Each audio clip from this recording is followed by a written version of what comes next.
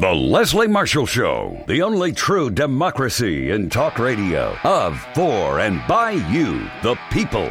Live nationwide and streaming live at lesliemarshallshow.com. Call in with your thoughts at 888-6-LESLIE.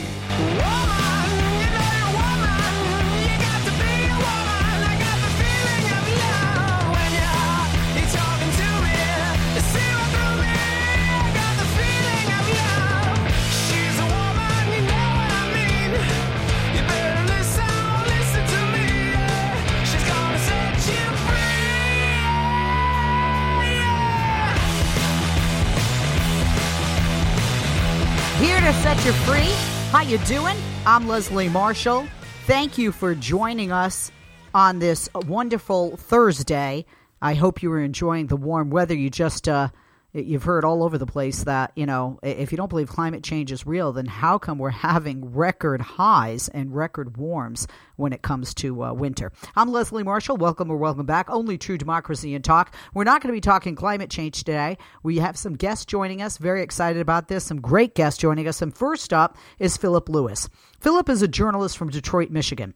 Currently, he's the front page editor at the Huffington Post, at HuffPost. He's co-author of Schoolhouse Wreck, the Betsy DeVos story, an inside look into the life of the current U.S. Secretary of Education. And he was also a 2017 recipient of the prestigious Paul Miller Washington Reporting Fellowship. One of the reasons I invited Philip on, I used to write for the Huffington Post, and as front page editor for HuffPost, Philip has written some great things, and he's written some things on African American Black History Month. Philip Lewis is African American as well and can provide a perspective that I, as a white chick, cannot. And we want to talk to him today as we are into the first week of Black History Month, especially in light of all the discussions that surround race that go on, not just in this month, but each and every day in this nation when it comes especially to politics and especially to the president attempted to frame himself recently, as you've seen online, you've seen on TV, you've heard on the radio, on streams, on podcast, or on Streamcast, as we're new members of the NRM Streamcast. He has attempted to frame himself as a savior to people of color, and a savior of people of color, especially Black people. He has done this during the State of the Union address, and he has done this everywhere. We have with us now Philip Lewis, journalist from Detroit, Michigan, and currently the front page editor of HuffPost. Philip, good afternoon. Thank you for joining us. I did read all of your bio before we got you on, I promise. Thank you for being with us this afternoon.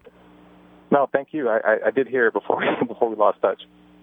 Oh, good. Yeah, that happens. I always think Republicans are after me when my lines go down.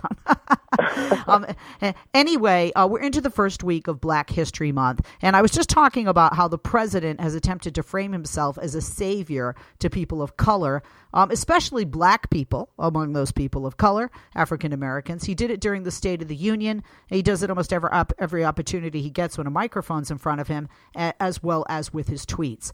Philip, I shared with listeners when we were reconnecting with you that you are an African American. You've written about Black History Month. You have a lot to say. Is Donald Trump a savior to people of color? Because the way Donald Trump talks, you would think that Black people have never had it so good in America except for him, and that he deserves the credit for this. Yeah, well, Trump is a master of optics, and I think that the State of the Union was pretty much like just proof of that. I don't think that he's a savior. I don't think that he's a savior to people of color. The president is considered to be a racist by more than 80% of Black Americans, according to the Washington Post, a recent report from them. So I think it's probably safe to say that's not true, even, no matter how much you'd like to think that. Yeah, I love your piece, by the way, and that's why I wanted to have you on the program, especially with Black History Month. I'm a white chick. You're an African-American male. You have definitely a different and better perspective on this. Your article's great, entitled Trump, Famous Birther Frames Himself as Hero to People of Color. Let's look back at some of the things that Trump has done. We can't forget what he did and continues to have the opinion held about the Central Park Five, despite the fact that those are innocent individuals. He also has a real estate company, as you point out in your article, that was sued not once but twice for not renting to black people in the past. Right. And this stuff comes up again when he claims credit for having historically low unemployment among people of color and cites blacks among those people of color, and also cites the declining rates of black poverty.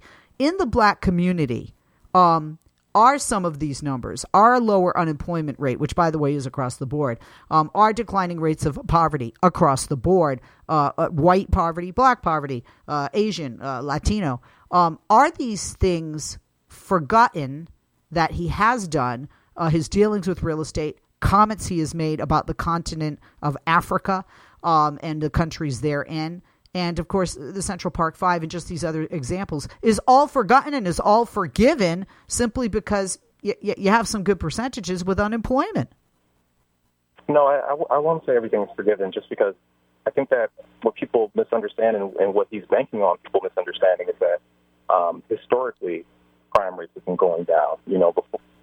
Prior to his presidency, these rates, crime rates have been going down. Job opportunities have been increasing, just like across the board for everyone, way prior to his administration. So it's been, I think he's kind of banking on people not really kind of realizing that, and what he, like I said before, he's kind of a master of optics. So when he touts people to the state, touts his guests in front of people for the State of the Union to kind of promote his and push his policies that he thinks African Americans are interested in, like school choice or the opportunity zones, he's kind of hoping that people aren't really paying attention. But I think people are, and I think that the poll that I was just talking about kind of shows that people are still listening. I remember when people were highly upset with him calling Baltimore a rat-infested city. People don't forget things like that. Yeah, Baltimore, thank you. There's just so many, I can't even keep up. You Right. quote the president in your article, quote, wealthy people and companies are pouring money into poor neighborhoods or areas that haven't seen investment in many decades, creating jobs, energy, and excitement. This is the first time that these deserving communities have seen anything like this. It's all working. If it's all working, then why does the president remain so unpopular with black voters? He's considered to be a racist by more than 80% of black Americans, and that's according to a Washington Post Ipsos poll that just was conducted last month. Yeah, I mean, I think people are able to look past kind of like his rhetoric. They're kind of like they're not able to kind of look past it. The things that he says, they resonate with people. And people, they don't like what they're saying, right? And they don't like what they're saying. They don't appreciate the words that he's saying, because black people, of course, we know when things are racist. We have a pretty good eye for things like that, And so I think that this poll proves, this poll proves that people are kind of seeing him for what he is, And what also helps is that people are less afraid to use the word racist, like in the media, newspapers. People are less afraid to use it because it's just more of a thing that we are able to kind of use now and without being, flogged for it, right? So I think that people are kind of, they're able to see what for him for what he is. The president has talked about this before. You mentioned in your article the tax brace that Republicans passed in 2017.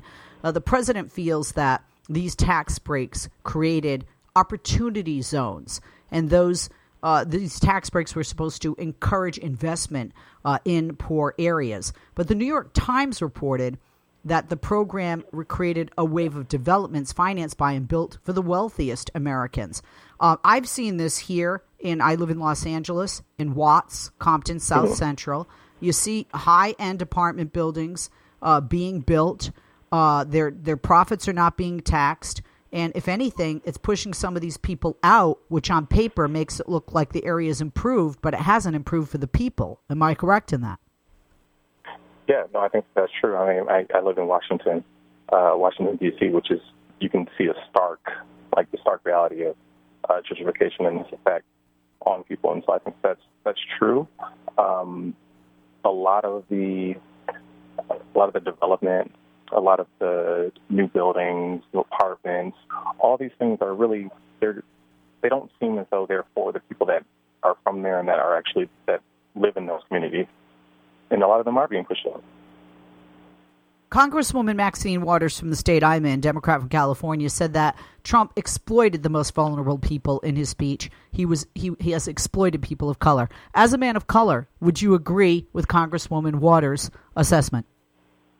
Yeah, I would agree with that.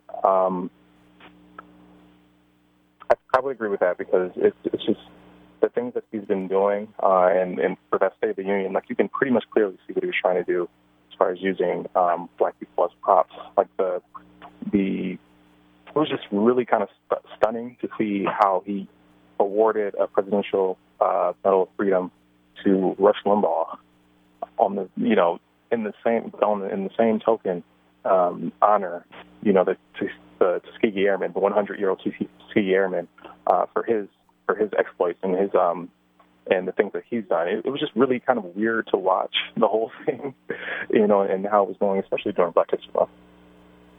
Absolutely. I just want to give you the last word.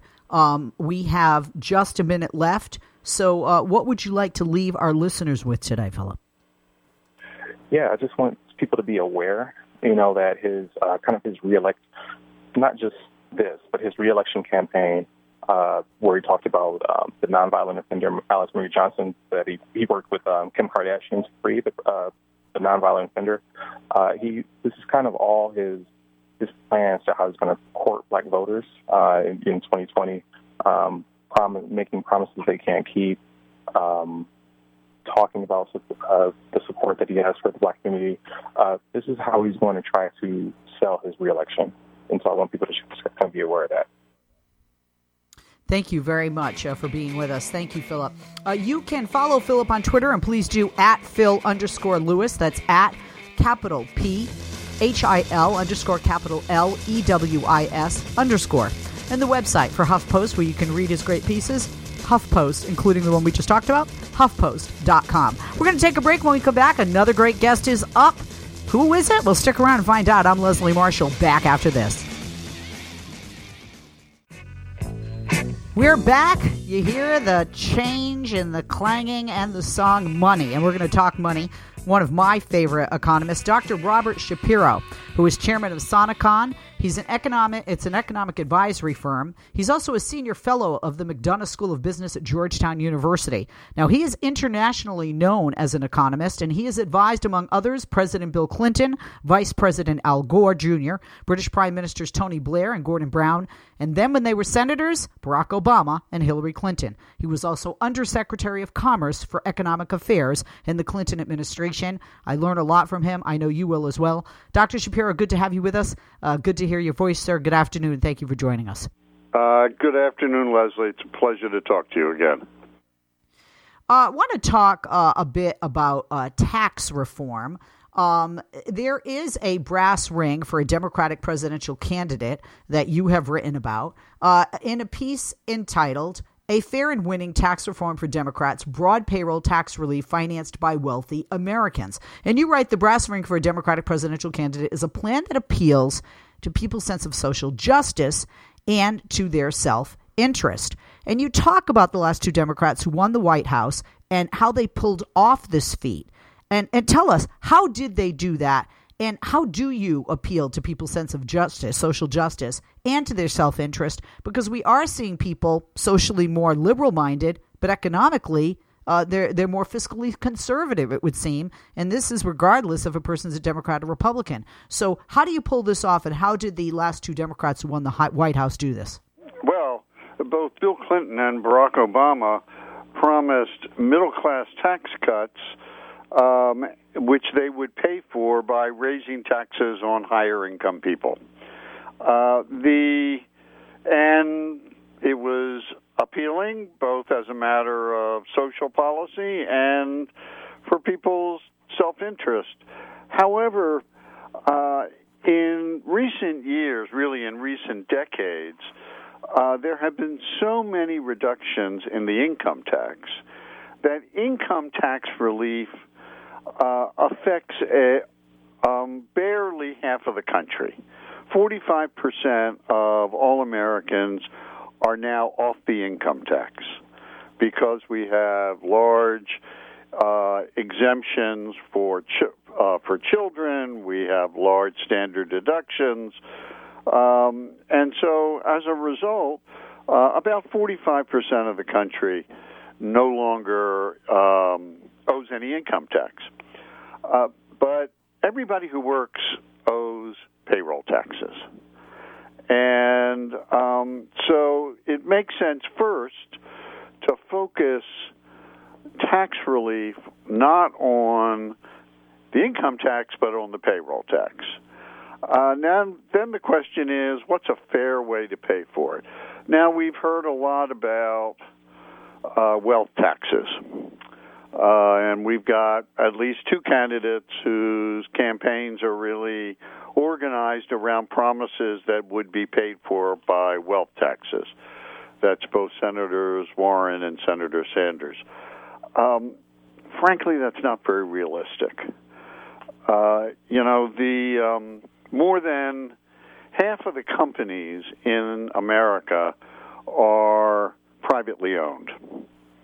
And when the owners of one of those companies passes away, it takes the IRS and accountants months and months and months to figure out what the taxable value is of those companies. We have no idea. What we do know is that we tax income earned off of capital, that's dividends and interest primarily, at a much lower rate than income earned by working. So the fair way to do this is to reduce payroll taxes and pay for it by taxing capital income at the exact same rates as labor income. Okay, hang on and hold that thought, Dr. Shapiro. We're going to take a break. We're going to come back and hear more about that. You read my mind because I was going to ask you where you stood on the wealth tax, because a lot of wealthy who are very philanthropic and believe millionaires and billionaires should pay their fair share don't think the wealth tax is the way to do it. We'll be back. I'm Leslie Marshall. We are back. I'm Leslie Marshall. Our guest is Chairman of Sonecon, Senior Fellow of McDonough School of Business at Georgetown, and he was Undersecretary of Commerce for Economic Affairs in the Clinton administration. Dr. Robert Shapiro joins us, and we're talking about a fair and winning tax reform for Democrats, broad payroll tax relief financed by wealthy Americans. Before the break, Dr. Shapiro, you were talking about how the wealth tax just would not work. These are sound bites and headlines and phrases that voters love to hear, especially very progressive, the progressive and more liberal for progressive faction of the Democratic Party. When Elizabeth Warren talks about this, corporations bad, all the rest of the people good, corporations, buy politicians and make our lives hell. I mean, the list goes on. Before the break, you were talking about what Democrats need to do. And one of the things that I'm hearing from you is on a fiscal level as well, to present a more moderate and centrist economic plan than some of these extreme far left plans that include things like Medicare for all or the wealth tax. Am I correct in that assumption, Dr. Shapiro? Well, we're right now running an annual deficit of $1 trillion while the economy is growing at a reasonable pace. This is a recipe for a financial crisis in the future. In the near future, if we significantly expand that even further and try to imagine what would happen if the economy if the economy slowed more. The fact is that there is a limit to how much U.S. and global investors will invest in U.S. Treasury securities, which are the way we finance these deficits. And, I have to mention that one of the most important criteria that foreign investors use when they're investing in another country is how strong is the rule of law? Which is to say, if they have a problem and they have to go to court, how much can they rely on a neutral rule of law to judge that dispute? And countries with weak rules of law get less investment and consequently can't run huge deficits. Well, that's where the United States is headed right now under President Trump, who has clearly weakened in significant ways the rule of law by directing his attorney general to selectively investigate his political enemies and directing the attorney general to ease off on investigating and prosecuting his political friends. But that's kind of a little bit off the topic of broad payroll tax relief. I ran the numbers on this, and we could exempt the first $10,000 in wages and salaries from the payroll tax, which would save an average household over $1,000 a year. And we could pay for it simply by taxing capital income at the same rates as labor income. The payroll tax relief would cost about $144 billion a year, and the taxing capital income at the same rate as labor income would raise $153 billion a year.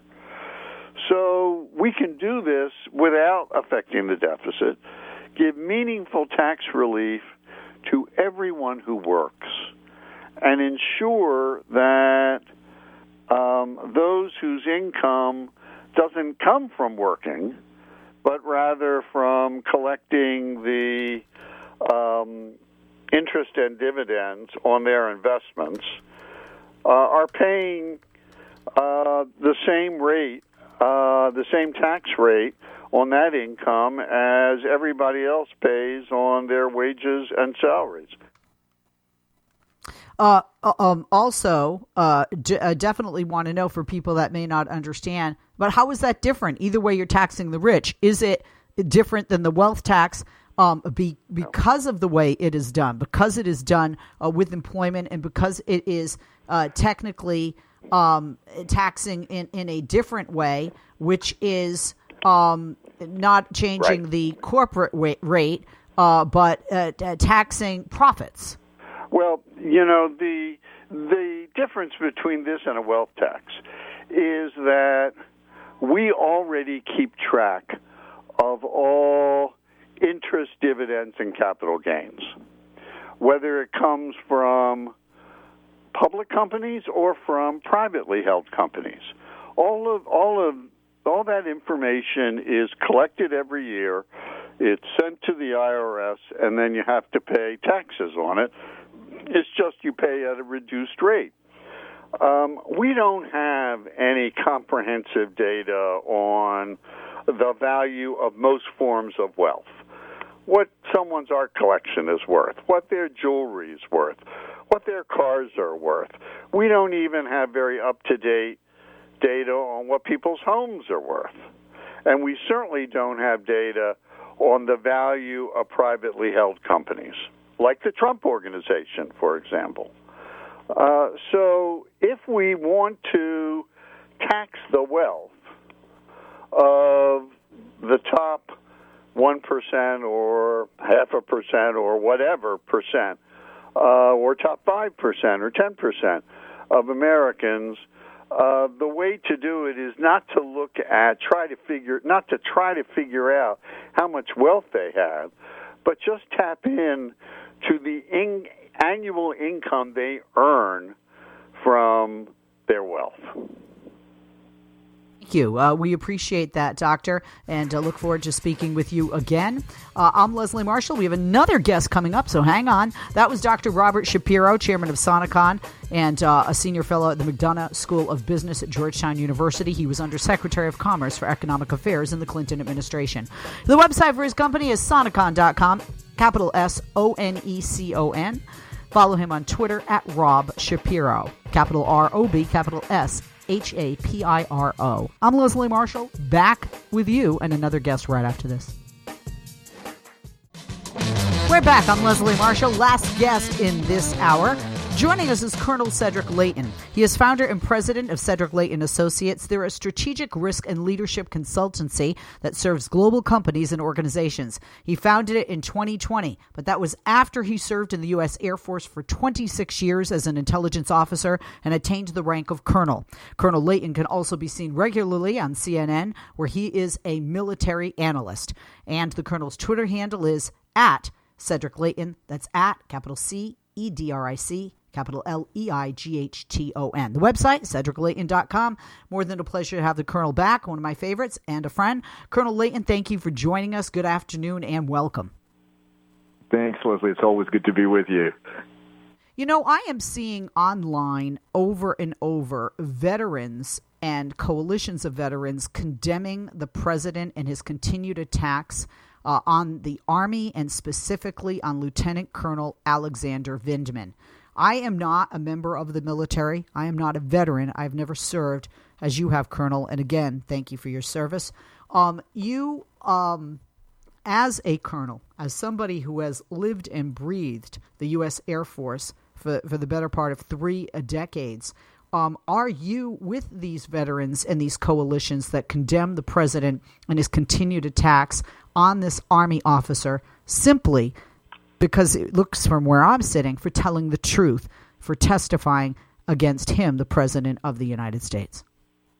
Oh, absolutely. I'm absolutely with the condemnation of the president in this case because, the military serves not only the president but serves the entire nation. And, just in terms of being in the command structure, it is absolutely critical that the president of the United States not engage in these kinds of activities, this kind of subversion, basically, of the system that that has created such a cloud over Lieutenant Colonel Vindman. There is no need for that. The Lieutenant Colonel did a fantastic job in telling the truth, and the truth should always be honored, even if the truth is unpleasant. And anybody who goes through the military knows that sometimes the truth is not going to be the kind of message that one wants to hear, but the truth is necessary. And if we dispense with the truth, we get into a situation where we can't trust anybody. And the military is based very much on an ethos of trust and an ethos of being able to not only get the job done, but being able to get the job done for all the right reasons. And that ethos is being undermined by the president's actions. Absolutely. When I talk about disgruntled veterans, a coalition of more than 1,100 veterans have condemned the president for his continued attacks on that Army officer who testified against him in the impeachment inquiry, noting that military rules bar the service member from defending himself publicly. Can you speak to that? Lieutenant Colonel Alexander Vindman cannot, because of military rules, defend himself publicly. Is that correct?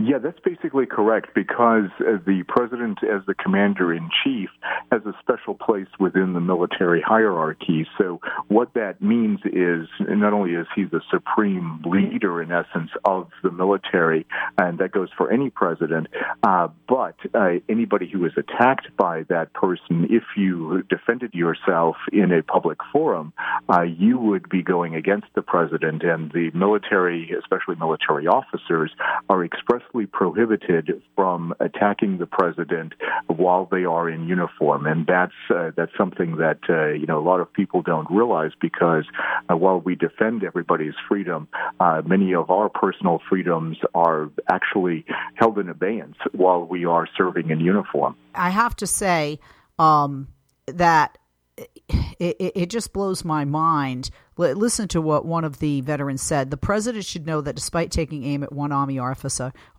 to your point, Colonel, he has targeted anyone who currently wears or has worn the uniform. This was part of the veterans' open letter. Our service members and veterans deserve the confidence of knowing that our elected leaders will come to their defense just as they remain vigilant for ours. What blows my mind, Colonel, is that you, Lieutenant Colonel Alexander Vindman, and others have fought for this very freedom, to be able to testify in a court of law, to have the freedom of speech, to testify or to speak out, even against the president, even against the commander-in-chief over all of the military, correct? Absolutely. And, the other thing that we have to keep in mind, Leslie, is the fact that Lieutenant Colonel Vindman was responding to a lawful subpoena from the Congress of the United States. And in my service, I've served as a congressional liaison. I've dealt with inquiries from Congress over the years. You always answer those questions that congressmen and their staff pose to us in the military as honestly and as forthrightly as you possibly can. And luckily, I've had an environment that I lived in while I was serving that allowed me to do that, allowed me to answer things in a truthful way. In this case, in Lieutenant Colonel Vindman's case, it's pretty clear that that is not so in the current with the current administration and with the White House, and that is a very serious blow not only to Colonel Vindman, but more importantly to the entire structure of the federal government and the way in which the military serves that federal government. It's a very serious issue that really needs to be looked at very carefully, and anything that is done against Colonel Vindman in the form of retribution or anything like that will really damage the ability of the military to carry out its missions. I truly feel this was retribution. I mean, the lieutenant colonel testified before a House committee last fall. He did it against the wishes of the White House, was dismissed from his post on the National Security Council on February 7th. Now, administration officials initially called the move part of a routine downsizing of the office, although almost everybody who testified against Trump got removed, demoted or fired. Trump later had blasted Vindman as a subpar worker, may have leaked government secrets. Two questions here, Colonel. One, obviously, you are allowed when there's a subpoena to testify before a House committee such as this, even if it's against the wishes of the White House. Is that correct? And then two, do you agree with me that this is clearly retaliation? Yes, I'll take the last one first. It is absolutely retaliation. Yes, the National Security Council is being downsized, but to take someone away from the position of being the top expert on Ukraine from the National Security Council, when that is in essence the flashpoint between Russia and the United States, that is, just blatantly wrong. It's absolutely the worst thing to do. And in terms of being able to respond to congressional subpoenas, you have a legal obligation to respond to those subpoenas in spite of all the fancy legal footwork that you saw being put on by the president's counselors. That is not the way it's supposed to work. In the military, you have an obligation to answer all legal and lawful subpoenas. And yes, you testify even if the White House doesn't want you to. And you testify honestly and truthfully. And that's really the bottom line here. The attorney for Lieutenant Colonel Vindman, publicly denied the charges that the president has claimed, called the dismissal a personal attack, to your point, in agreement with both you and I and so many others, by the president against this man. What further upsets me, Colonel, is that this is an honorable serving military officer, a hero, who also fled his country, at a young age, 3 years of age, with his parents, who knows what it's like to live in a tyrannical society, a dictatorship, authoritarian regime. And his parents sought other coming to the United States, and on top of that, they are Jewish. Does this discourage, going forward, people in the military from doing the right thing, from complying with the subpoenas that are issued, to telling the truth out of fear of retribution like this, because they've seen what's happened to Lieutenant Colonel Vindman? Absolutely. There's a real possibility that the way people will handle these kinds of situations in the future will be quite different because of that fear of retribution, Leslie. And, what we're seeing here, I think, is, to your very valid point that Colonel Vindman and his family fled oppression in Ukraine. They came to the United States because of that oppression, because at that time Ukraine was part of the Soviet Union. And the Soviet Union was notorious for quashing dissent, for making sure that people did not speak out. We don't want a system like that here. The president, while he's the commander-in-chief of the armed forces, is not a dictator. He is not an autocrat, and we can't let him become one. That becomes the real essential focus of what we need to be doing here, because in a democracy, truth needs to be spoken to power. And if people like Lieutenant Colonel Vindman, people in similar positions in the future, don't have the ability to speak truth to power, we really risk becoming an autocracy, and that is something that we cannot afford to have. That means that our democratic experience and our democratic experiment has come, in essence, to an end, and that would be a tragedy not only for the United States, but for the entire world, and we can't have that tragedy. Colonel, is there any way that the Army, the Pentagon, the Joint Chiefs could have pushed back against this decision, which is clearly retribution by the president, by the White House, by this administration? It becomes really difficult for those who are, serving, say, as the chairman of the Joint Chiefs or as the chief of staff of the Army. On the one hand, we have to give credit to the chief of staff of the Army, who has actually said there will be no retribution against Lieutenant Colonel Vindman. And what they got caught in is that, basically a bureaucratic situation where the National Security Council is being downsized. The White House can easily claim that this is part of a normal process like they have, and then the Pentagon can't really be seen to be questioning those claims. At least they can't question them openly. So it becomes difficult, but what we have seen is that former military officers have come up forward and said Colonel Vindman has done great service. This includes the former chairman of the Joint Chiefs, and those people are the ones that can really speak out in his favor. And already have. Thank you. And thank you, Colonel, for taking the time today. Colonel Cedric Leighton,